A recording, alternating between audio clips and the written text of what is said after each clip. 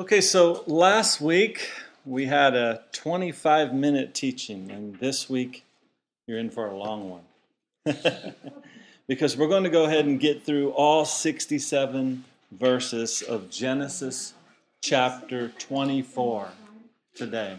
So Genesis chapter 24 is where we are, and there's so much good stuff in these verses. I'll be teaching for about the next 55 minutes, but it's God's Word, right? So we can never get enough of it. So it's worth every bit of our time. But let's get started. Genesis chapter 24, starting in verse 1. Now Abraham was old, well advanced in age, and the Lord had blessed Abraham in all things. So Abraham said to the oldest servant of his house, who ruled over all that he had, "Please put your hand under my thigh, and I will make you swear by the Lord, the God of heaven and the God of earth, that you will not take a wife for my son from the daughters of the Canaanites among whom I dwell, but you shall go to my country and to my family and take a wife for my son Isaac." So evidently what we're seeing here is this was the custom that Abraham was used to. And that is that the oldest servant of his house would take on the responsibility of finding a wife for the son of the house. And we're seeing here that Abraham took it very seriously when it came to his son Isaac and who his son would marry. He took that very seriously. It wasn't one of those things where a father just lets happen whatever would happen, right? Today in our society, not many fathers take on this kind of role in their sons' lives or in their daughters' lives for that matter. But we get a picture here that Abraham was not a hands-off father. Okay? He was an involved father. And here he is making sure that one of the biggest events in a man's life was going to be done just right.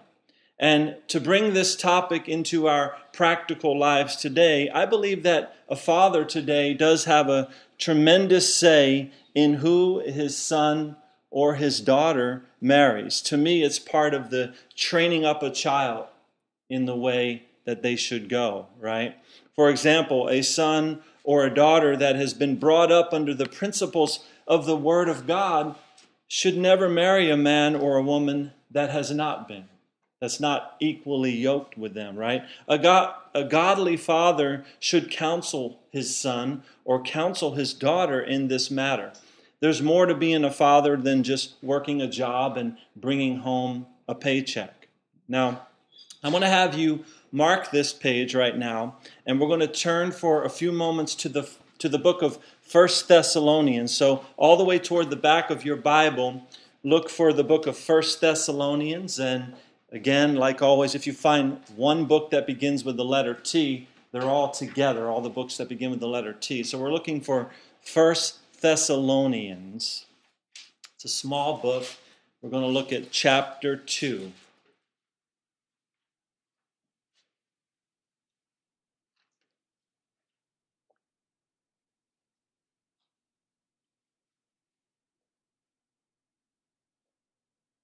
First Thessalonians chapter 2. Here, the Apostle Paul is exhorting the believers in the city of Thessalonica about a few different things, but I just want to latch on to something here that the Apostle Paul says and expound on it just a little bit. 1 Thessalonians chapter 2, and we'll start reading down in verse 10. It says, "You are witnesses, and God also, how devoutly and justly and blamelessly we behaved ourselves among you who believe.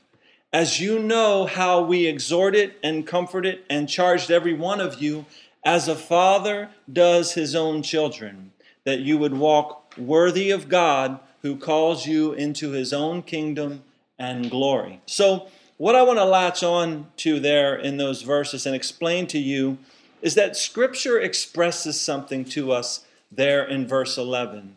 And that is that a father exhorts and comforts his children. Do you see that there? A father exhorts and comforts his children. Now that word exhort there in verse 11 is the Greek word parakaleo, okay?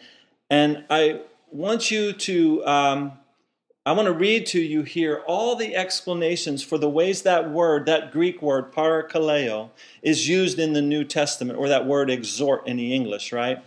And keep in mind that what we're talking about is the role of a father in a child's life. And the reason I expounded on this is because we looked at how Abraham was involved in this event in his son's life. But that word parakaleo, or exhort in the English, as it pertains to the role of a father in the life of a child, that word means to call to one's side.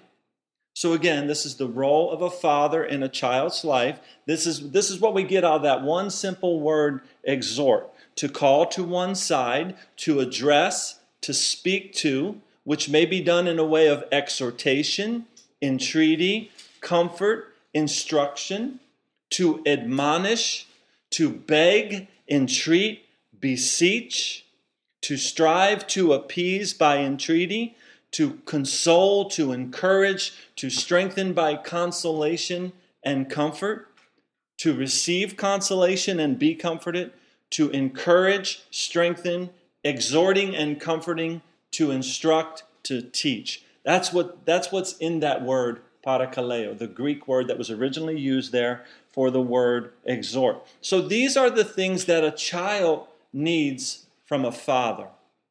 To come alongside that child, speak to that child, comfort that child, instruct that child, admonish them, beseech them. And the word beseech, by the way, just means to urgently and fervently ask them to do something.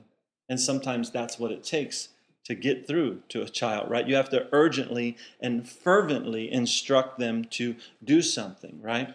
And sometimes it wears you out, right?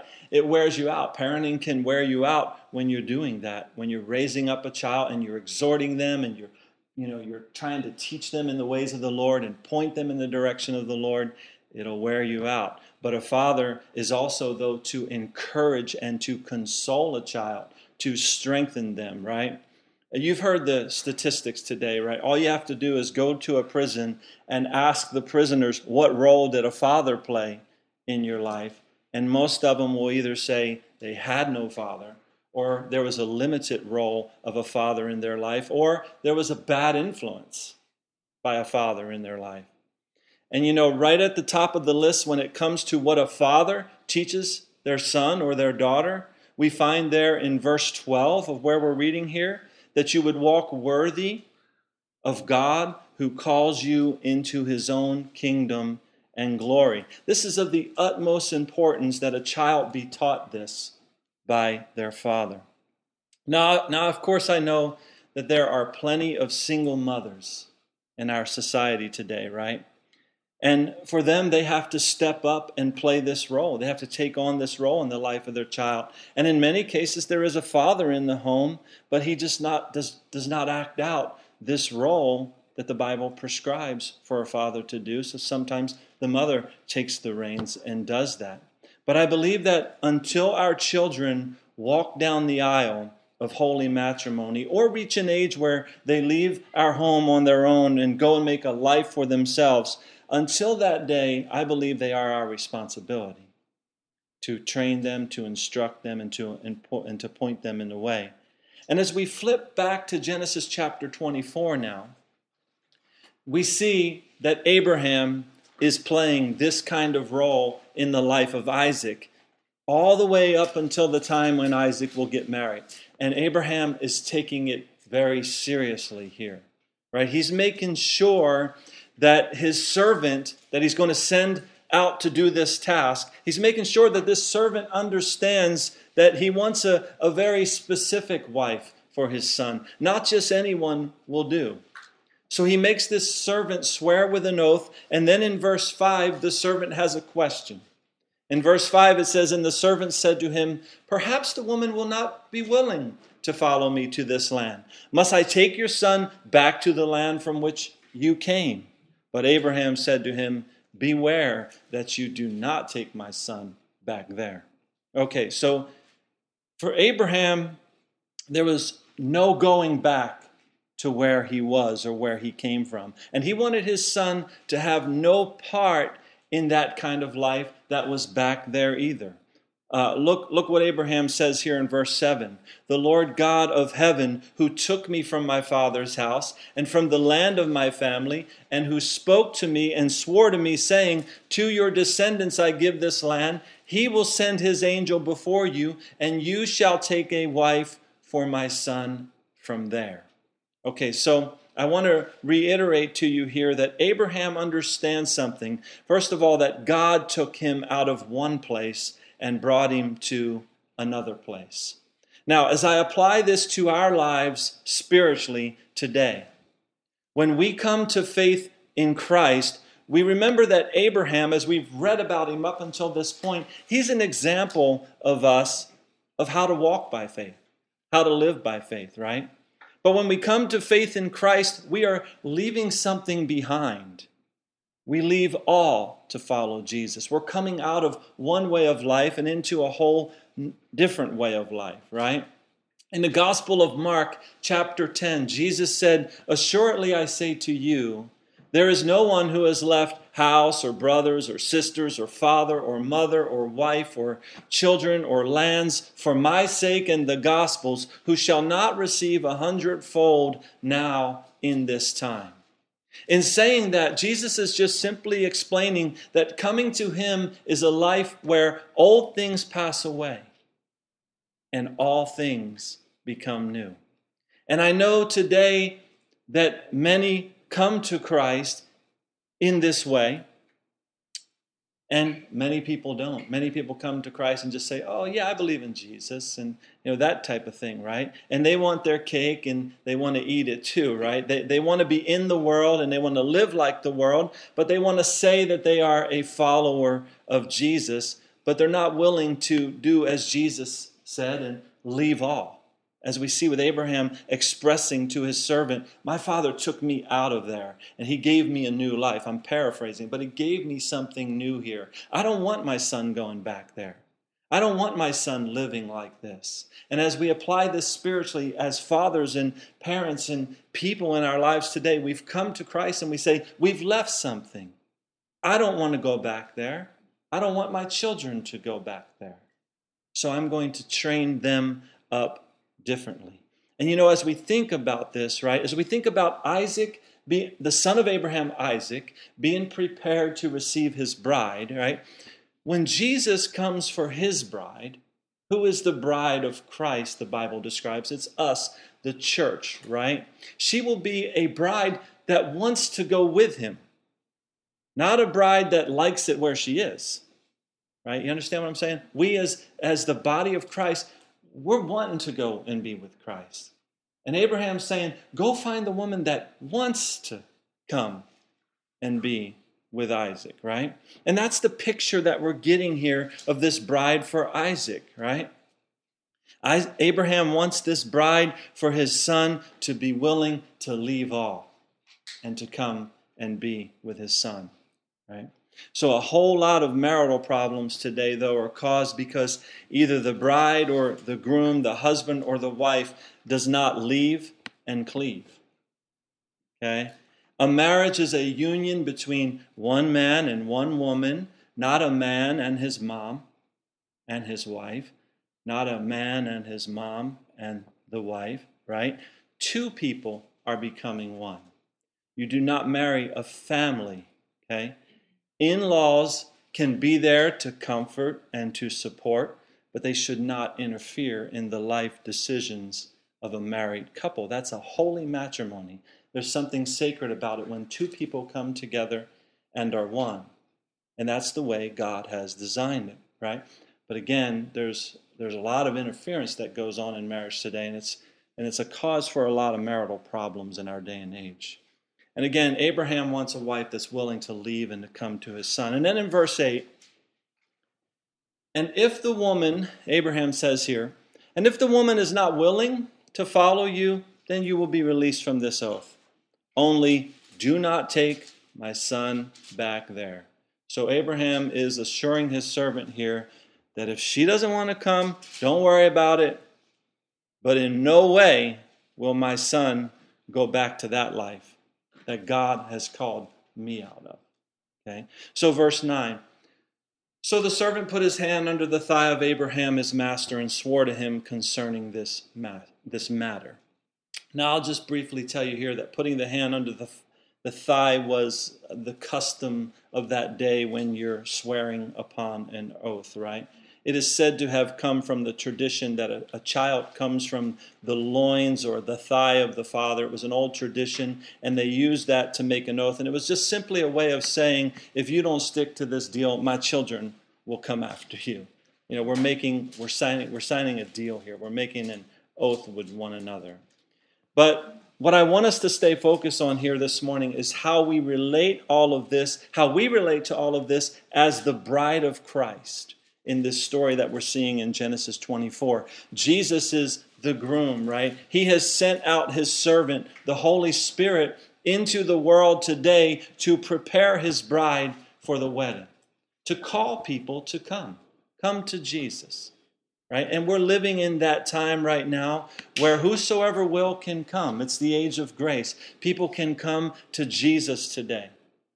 And there's still space for repentance and still time to come to Jesus. But the bride must be willing to leave all to follow Jesus. When a person comes to Christ, they're repenting and they're saying, this is all passed away and this has all become new. I'm coming to Jesus now. So keep that in mind as we continue on with this story here. But verse 10 continues and says, Then the servant took 10 of his master's camels and departed, for all his master's goods were in his hand. And he arose and went to Mesopotamia, to the city of Nahor. So do you see what's being said there? It took 10 camels to carry all that this servant was taking on this trip. It says there that all of Abraham's goods were in this servant's hands, meaning were in his possession right there. Okay? Verse 11, And he made his camels kneel down outside the city by a well of water at evening, the time when women go out to draw water. So this was just a customary time in that day when the women of a city would go outside of the city to get water from the well. Do you remember the story of the woman at the well in the Gospel of John chapter 4? Right? She came to the well at an odd hour. In other words, she came at a different time from when all the other women came, because her life was a shameful life. Right? But this will not be the case with the wife of Isaac. But Abraham's servant has now come to a well outside of the city here, and he's now going to pray.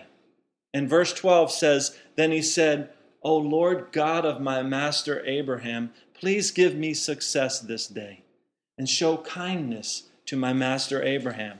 Behold, here I stand by the well of water, and the daughters of the men of the city are coming out to draw water. So the servant is looking and he's seeing the women coming, right? Verse 14, Now let it be that the young woman to whom I say, Please let down your pitcher that I may drink, and she says, Drink, and I will also give your camels a drink. Let her be the one you have appointed for your servant Isaac. And by this I will know that you have shown kindness to my master. So you see, Abraham had sent out his servant, right? We see. But his servant had to rely on God to help him. There were many women coming out to the well at this time, but there was only going to be one woman that was for Isaac, Abraham's son. You see, this servant wasn't a dating site, okay? He wasn't there to say, oh, well, that's a cute one. You know, I'll look her up. I'll hook her up with Isaac, right? And if Isaac doesn't like her, I'll come back and we'll find another one, right? But, you know, that's what many fathers today allow for their sons and daughters to do, right? And it's easy to make that mistake. But if we take the time to just pray and we stay the course of faith and we realize that there really is only going to be one spouse for our child, and God knows who that one spouse is. And if we just stay that course, He'll provide that. It's not easy, and we don't always succeed in this life. Sometimes things fail, but God does have a plan, and God's plan never fails. So for the unmarried person, God has one spouse for you. One spouse. That's his plan. That you would marry him, marry her, and stay with them till death does you part, right? Again, I know we live in a fallen world. Things happen. There's bumps in the road, but this is God's plan we're talking about. But verse 15 continues, and it happened before he had finished speaking that, behold, Rebekah, who was born to Bethuel, son of Milcah, the wife of Nahor, Abraham's brother, came out with her pitcher on her shoulder. So here's the one for Isaac. It's Rebekah. And her name means captivating, or it also takes on the meaning of a noose, like a rope tied around the neck of an animal to draw an animal. That's what that name means, captivating or a noose. But this describes the beauty of this woman, Rebekah. It draws you in, okay? And we read here in verse 16, now the young woman was very beautiful to behold, a virgin. No man had known her. And she went down to the well, filled her pitcher, and came up. Now, let's think again for a moment about the bride of Christ, right? The church, us, right? Those that have been born again, those that have been redeemed by the blood of the Lamb. Those whom, though their sin was as scarlet, they've been washed white as snow because of the blood of Jesus. In the book of James, chapter 1, verse 27, James said that pure and undefiled religion before God included keeping oneself unspotted from the world. That's what James described as what pure religion really is, keeping yourself unspotted from the world. We who have repented of our sin and been born again, we now await a groom in that sense, right? We await for Jesus to come and to get us and to take us home, to pull us out of this world to forever be with him. And while we await that day, we are to remain as Rebekah did, unspotted by the world, to remain pure before the Lord. And in this story here, this servant is now excited, and he realizes that he's now may have found the one for Isaac. And verse 17 says, and the servant ran to meet her and said, please, let me drink a little water from your pitcher. So she said, drink, my lord. Then she quickly let her pitcher down to her hand and gave him a drink. So Rebekah, she has this pitcher on her shoulder. And we're told that she lets it down and she puts the pitcher into her hands and she gives the man a drink, right? Verse 19, and when she had finished giving him a drink, she said, I will draw water for your camels also, until they have finished drinking. Then she quickly emptied her pitcher into the trough, ran back to the well to draw water, and drew for all his camels. Now, you must understand that what Rebekah's doing here was no easy task. Remember, we read back in verse 10 that there was 10 camels with him. So that's a lot of camels to get water for. Rebekah is a great example to us of a person that lives as a diligent servant. She has not yet been taken to her husband here, and in the meantime, she just is a servant person. That's just her nature, right? And this is what Jesus wants for you and me to do until he comes to us. He wants us to be servants, be diligent servants here on this earth. Mark this page. I'll show you a story in the Gospel of John, chapter 13. John chapter 13, so in the New Testament. Matthew, Mark, Luke, and then John. We'll look for John chapter 13. But it's kind of interesting. I'll just comment on this servant prayed, and exactly what he prayed happened.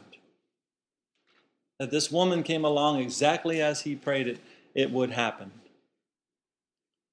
But John chapter 13, though, talking about being a servant of the Lord, In this chapter, we'll see that what takes place is the Last Supper that Jesus had with his disciples. And looking down at verse 12, the supper is over. Jesus had just finished washing the feet of all of his disciples, including the feet of Judas, the one who would betray him. Jesus got up from the table and as a servant did this, washed all of their feet, including the one who would betray him. But verse 12 says, "So when he had washed their feet, taken his garment, and sat down again, he said to them, 'Do you know what I have done to you? You call me teacher and Lord, and you say well, for so I am. If I then, your Lord and teacher, have washed your feet, you also ought to wash one another's feet. For I have given you an example that you should do as I have done. Most assuredly I say to you, a servant is not greater than his master, nor is he who is sent greater than he who sent him. If you know these things, blessed are you if you do them.'"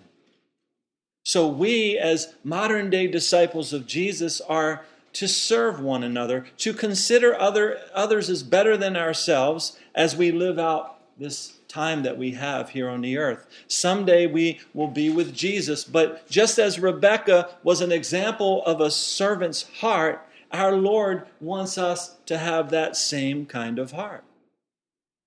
And as we flip back now to Genesis chapter 24, Rebekah is she's going to great lengths here to serve this man's needs, this man she does not even know. And the man seems to be amazed by what Rebekah is doing here, because it says in verse 21, "And the man wondering at her." So in other words, he's just looking at her in an amazing way, but he remains silent so as to know whether the Lord had made his journey prosperous or not. So he's like, "Okay, Lord, is this just you? Is she the one? I mean, is this really the one?" Okay? Look at how hard this girl is working, and is she the one for Isaac? Verse 22, "So it was when the camels had finished drinking that the man took a golden nose ring weighing half a shekel and 2 bracelets for her wrist weighing 10 shekels of gold." So the servant had gotten his answer. Rebekah was the one, and she received the very valuable jewels from this man. Now, our modern day example of this would be when a young man goes out and he buys a precious ring for the woman that he wants to be his wife. But there's more to this story. Something has to be done here before this becomes a done deal. And verse 23 tells us that the servant said to Rebekah, "Whose daughter are you? Tell me, please, is there room in your father's house for us to lodge?" So he had to go talk to the father first, didn't he? He couldn't just take off with the daughter. That would not be appropriate. He had to go talk to the father first. And we have that in our modern day example of marriage. Someone asks the father for the daughter's hand in marriage, for example, right? Verse 24, "So she said to him, I am the daughter of Bethuel, Milcah's son, whom she bore to Nahor. Moreover, she said to him, we have both straw and feed enough and room to lodge. Then the man bowed down his head and worshipped the Lord." So this servant of Abraham here knew that everything was falling into place. And what does he do? He thanks God for it. He bows down and worships the Lord. And he said, verse 27, "And he said, Blessed be the Lord God of my master Abraham, who has not forsaken his mercy and his truth toward my master. As for me, being on the way, the Lord led me to the house of my master's brethren." So you see, this is pretty amazing here. Because if you look back at verse 4 in this same chapter here, if you look back at verse 4, you'll see where Abraham told his servant to go to my country and to my family and take a wife for my son Isaac. This guy didn't know how to find that. This guy didn't know how to do that. But lo and behold, this servant is amazed that Rebekah just told him who her parents were, and they were of Abraham's family.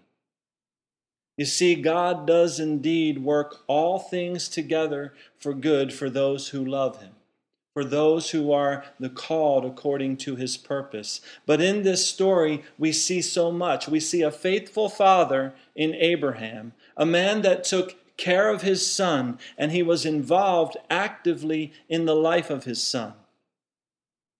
An obedient servant of Abraham we see as well, going out to do the will of his master, and a young woman who has kept herself for the day of her marriage and is an example of a diligent servant. We're seeing all of that in this story. And in verse 28, it says, "So the young woman ran and told her mother's household these things." So Rebekah is really excited here, but she doesn't even really know what's going on yet. She doesn't know that she's about to go meet her husband, because the servant didn't tell her, because he knew that he had to first talk to the father. But the story continues in verse 29. "Now Rebekah had a brother whose name was Laban, and Laban ran out to the man by the well. So it came to pass, when he saw the nose ring and the bracelets on his sister's wrist, and when he heard the words of his sister Rebekah saying, 'Thus the man spoke to me,' that he went to the man, and there he stood by the camels at the well. And he said, 'Come in, O blessed of the Lord. Why do you stand outside? For I have prepared the house and a place for the camels.' Then the man came to the house, and he unloaded the camels and provided straw and feed for the camels and water to wash his feet and the feet of the men who were with him. Food was set before him to eat, but he said, 'I will not eat until I have told about my errand.' And he said, 'Speak on.' So he said, 'I am Abraham's servant.'" So, pause right there. So you see here that we have a household here with Rebekah's family. They're a household of servants. They're all waiting on these people hand and foot, right? They show this man great hospitality here. But Abraham's servant knows that this work is not finished, so he goes on here to explain himself. And he wants to tell them the purpose for him being there, why he came. And starting in verse 35, we're just going to go ahead and read and listen to this man tell the story of what has taken place to Rebekah's family. He's going to say in verse 35, "The Lord has blessed my master greatly, and he has become great. And he has given him flocks and herds, silver and gold, male and female servants, and camels and donkeys. And Sarah, my master's wife, bore a son to my master when she was old, and to him he has given all that he has. Now my master made me swear, saying, 'You shall not take a wife for my son from the daughters of the Canaanites in whose land I dwell, but you shall go to my father's house and to my family and take a wife for my son.' And I said to my master, 'Perhaps the woman will not follow me.' But he said to me, 'The Lord before whom I walk will send his angel with you and prosper your way. And you shall take a wife for my son from my family and from my father's house. You will be clear from this oath when you arrive among my family, for if they will not give her to you, then you will be released from the oath.' And this day I came to the well and said, 'O Lord God, my master Abraham, if you will now prosper the way in which I go. Behold, I stand by the well of water, and it shall come to pass that when the virgin comes out to draw water, and I say to her, "Please give me a little water from your pitcher to drink," and she says to me, "Drink, and I will draw from your camels also, or I'll draw for your camels also," let her be the woman whom the Lord has appointed for my master's son." But before I had finished speaking, in my heart there was Rebekah, coming out with her pitcher on her shoulder. And she went down to the well and drew water. And I said to her, "Please let me drink." And she made haste and let her pitcher down from her shoulder and said, "Drink, and I will give your camels a drink also." So I drank, and she gave the camels a drink also. Then I asked her and said, "Whose daughter are you?" And she said, "The daughter of Bethuel, Nahor's son, whom Milcah bore to him." So I put the nose ring on her nose and the bracelets on her wrist. And I bowed my head and worshiped the Lord and blessed the Lord God of my master Abraham, who had led me in the way of truth to take the daughter of my master's brother for his son. Now, if you will deal kindly and truly with my master, tell me. And if not, tell me, that I may turn to the right hand or to the left. So that's all a review of everything we already read that happened, but this is just Abraham's servant telling the story to Rebekah's family, okay? But after telling the story, he gets to the question there in verse 49, and he wants to know if they will give Rebekah to be the wife of Isaac or not. If the answer was no, then he was willing to just move on. Even though he knew that the Lord had put everything in place, he was not going to just take Rebekah away without following the proper procedures, without giving the proper respect to the family. So if the answer was going to be no, he was going to go away. But he wanted to know what it was. Verse 50, then Laban and Bethuel answered and said, the thing comes from the Lord. We cannot speak to you either bad or good. So both Laban is Rebekah's brother, and Bethuel, Rebekah's father, they agree that this thing is from the Lord. How could they say anything one way or the other? They can clearly see that this is the work of the Lord. Okay, verse 51, here is Rebekah before you. Take her and go, and let her be your master's son's wife, as the Lord has spoken. So you see, there's something very important for us to know here. And that is, first of all, that marriage was established by God. And when a man and a woman set out to be married, they need to know that it is the will of the Lord, or it's not the will of the Lord. And if it is, everything will fall into place. All the proper channels will be taken, and everything will fall into place if it's of the Lord. And also one way that they can know is by both of them being servants of the Lord, having Jesus as Lord of their life. Because if Jesus is at the center of a man's life, and he is also at the center of a woman's life, and the two of them come together and are both firmly fixed on the fact that in their marriage they will seek first the kingdom of God and his righteousness. In other words, that will be their priority. Then that marriage will be a sure thing till death does them part. Because what God joins together, let no man put asunder. Okay? The Word of God says that marriage is honorable, right? It also says that he who finds a wife finds something good. And marriage must be treated with great honor and respect. We don't see a lot of that in our society today. The divorce rate is so high. And even amongst Christianity, the divorce rate is so high. Right? But there should be a father, and if not a father, then anyone that will give parental guidance that is involved in the decision-making process of that marriage and has trained that child up in the way that they should go. And each individual that comes to a marriage should be first committed to the Lord God. Now, of course, we know that people get married every day today without a relationship with the Lord, don't they? And some of these marriages seem to work out just fine. But I'm telling you that there is nothing better than God being the focal point of a marriage. I know that my wife and I will both, without any hesitation, readily admit that if not for the Lord in our marriage, we would have no marriage.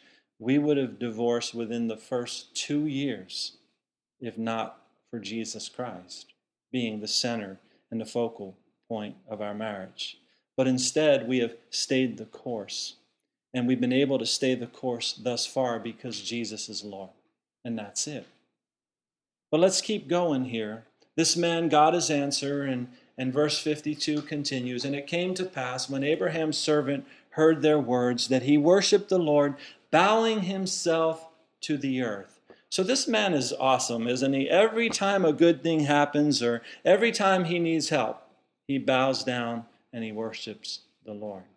This is how each one of us should live our lives as well. And I bet our marriages would be much better as husband and wife if we would do the same thing. Every time something comes up, let's just bow before the Lord. Let's not keep fighting this out. Let's bow before the Lord. Let's just do this. Let's just go before the Lord. Verse 53, then the servant brought out jewelry of silver, jewelry of gold, and clothing, and he gave them to Rebekah. He also gave precious things to her brother and her mother. Now, I don't know if I like verse 53 there all that much, because the brother and the mother get a gift, but unless I'm missing something, the father doesn't get anything here. What's up with that, right? But I guess if anyone wants to ask for my daughter's hand in marriage, I guess he better be prepared to give her mother something. And her brother too, right? You like that? It's right here in the scriptures, isn't it? And I'm sure her mother would say amen to that, right? Verse 54, and he and the men who were with him ate and drank and stayed all night. Then they arose in the morning, and he said, send me away to my master. But her brother and her mother said, let the young woman stay with us a few days, at least 10. After that, she may go. And he said to them, do not hinder me. Since the Lord has prospered my way, send me away so that I may go to my master. So they said, we will call the young woman and ask her personally. Then they called Rebekah and said to her, will you go with this man? And she said, I will go. So mom and the brothers here, even though they had received some gifts, they're having a hard time letting go of Rebekah. But they did at least allow Rebekah to make the choice on her own as to whether she wanted to go. But do you see the faith of Rebekah here? I see faith in what she says. When she says, I will go, because she had no clue of where she was going or to whom she was going to. And that's a great amount of faith right there. But again, if I tie this to coming to faith in Jesus Christ, it's the same story, right? We are to leave the world behind. Everything we knew, everything we held dear, we are to drop it and to go to the Lord. Say, I will go. Family may try to tie you down when you come to the Lord. They'll tell you not to become one of those born-again Christians. And they'll call you names like Bible thumper and Jesus freak and stuff like that, right? This is the way of the world. But we leave all to come to Jesus. And that is the way that he desires for it to be. And again, a marriage is a union between one man and one woman, and moms and dads or brothers and sisters need not interfere. Okay, this is the start of a new family of faith. Sure, they will go on, this family will go on to continue to honor their mother and their father that are in the Lord, but the two of them must leave and must cleave. But again, we just get a picture of when someone comes to Christ and you just leave it all behind, right? But in a marriage, the woman is the reason that a man will leave and his father and mother and cleave to his wife. And for the woman, she is willing to leave all behind for her husband. Verse 59 says, so they sent away Rebekah, their sister, and her nurse, and Abraham's servant and his men. And they blessed Rebekah and said to her, our sister, may you become the mother of thousands of 10,000s, and may your descendants possess the gates of those who hate them. Wow, now that's very prophetic right there. Because, of course, Isaac and Rebekah would go on to have a son they named Jacob, whose name will be changed to Israel. And Israel would become a people of thousands and of 10,000s, won't they? And they will also be hated by those that live in the land where they live. And they'll be hated by many people, as they have throughout history. That's very prophetic there. But verse 61, then Rebekah and her maids arose, and they rode on the camels and followed the man. So the servant took Rebekah and departed. Now Isaac came from the way of Beer Lahai Roi, for he dwelt in the south. And Isaac went out to meditate in the field in the evening, and he lifted his eyes and looked, and there the camels were coming. Then Rebekah lifted her eyes, and when she saw Isaac, she dismounted from her camel. For she had said to the servant, "Who is this man walking in the field to meet us?" The servant said, "It is my master." So she took a veil and covered herself.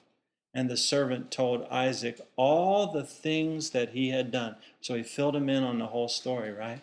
Verse 67, then Isaac brought her into his mother Sarah's tent, and he took Rebekah, and she became his wife, and he loved her. So Isaac was comforted after his mother's death. So Isaac had still been mourning the death of his mother Sarah. But now God has blessed him with a wife. A beautiful young woman has come into his life, and it says, and he loved her. That's what verse 67 tells us. He loved her. And that's the key thing, isn't it? A man is to love his wife. And more specifically, a man is to love his wife as Christ loved the church, isn't he? Like we see in the New Testament. It's a love that would lay his life down. A love that will wash his wife in the word of God. A love that will demonstrate spiritual leadership in the home. A love that will pray with his wife and share the grace of this life with her. A love that will be actively involved in the raising of the children, like we talked about earlier. Again, Rebekah isn't coming to be Isaac's mom. She's coming to be his wife. For a man, a wife is a gift from the Lord, something precious, right? There was an amazement in Adam, wasn't there? When he first saw Eve, he knew that she was unique. And he said, "Oh, bone of my bone." Okay? And for a husband, a woman will leave all else behind. Did you notice how little of this story that we've read, how little of it was about Isaac? But yet it was all for Isaac's sake. Today, Jesus Christ has already given himself for his bride. He's laid down everything. But the story for you and me is all about what we do now to prepare for him. He's ready for us. But are we ready for him? Well, it's real easy to get ready. Rebekah gave us an example when she simply said those words, "I will go." Very simple words, but very powerful words of faith. Just saying, "Yes, I'll go." Okay? And we come to Christ today simply by faith, don't we? But we first must be willing to leave all else behind. We must be willing to just say, "Yeah, this is everything I've known. My brother's here, my dad's here, everybody's here. All of this is everything I've known." I'm correlating the story with Rebekah here, right? She's leaving everything to go to her husband. When we come to Christ, we're saying, "Jesus, it's all about you now. It's all about you now. I want to serve you with my whole life." But it takes that willingness in our heart to say, "I will go." Simple words that Rebekah uttered there. Well, what a wonderful story this is. And I pray that we'll all take the time to learn from this story and to think about it. There's a lot in here, and really I could have probably broke this up over 6 weeks and expounded on each little segment of it. But I believe in making you responsible for studying the Word of God yourself and growing in the grace and in the knowledge of Him. But let's pray. Heavenly Father, thank you, God, for your word, Lord, for it is awesome, Lord. Every issue of life, Lord, just like we've seen in this servant of Abraham, he bowed down before you every time he needed help, every time he needed direction. And God, as we go through this life, there's so much that we need help in, so much that we need direction in, but you are Lord. You are above all else. And where else can we turn? There's nowhere else we should turn, Lord. But yet, it's so easy today in this world to turn to ourselves or turn to psychology or whatever it may be, but yet you are Lord. And you desire to be Lord of all, Lord of every aspect of our lives, Lord. The big decisions in life as to marriage and all kind of things that happen in life, all the way down to the very small decisions of life, Lord. It's all yours. The earth is yours and the fullness thereof. And you are God alone. And I pray that each one of us in our hearts today will simply have that kind of faith that just says, I will go. Meaning I will surrender all for the will of the Lord, to come unto you and to serve you in this life. We see a great example in Rebekah. We've seen a great example in Abraham and Sarah, Lord, of what a servant is. But ultimately, Lord, you are our greatest example. And you desire us, Lord, to do as you have done, Lord, to be servants. So, Lord, we just acknowledge you in this day and thank you again for the teaching of your word that you have given us. We pray you'd go before us in the week ahead, that your will be done in all things. In Jesus' name, amen.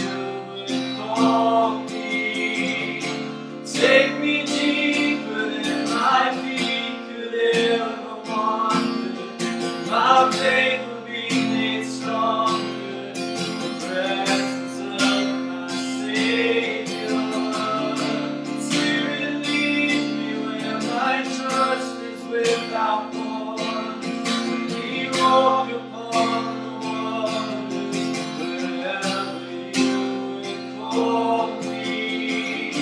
Take me deeper than my feet could ever wander. My faith will be made stronger in the presence of my Savior.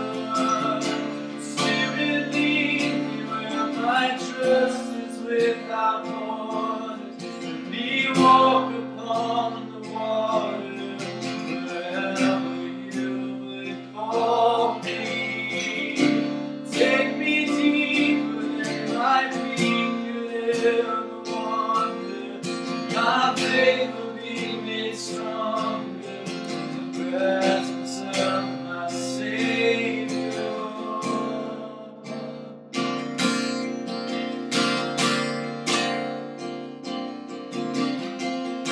As I will call upon your name,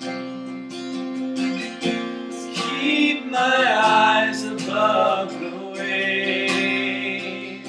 As oceans rise, my soul will rest in your embrace. I am yours, you are mine. Father God, again we thank you for your Holy Spirit who comforts us, and that we can stay in your embrace, God. And this again, God, I pray that we will surrender even more of our lives to you this day. In Jesus' name, amen.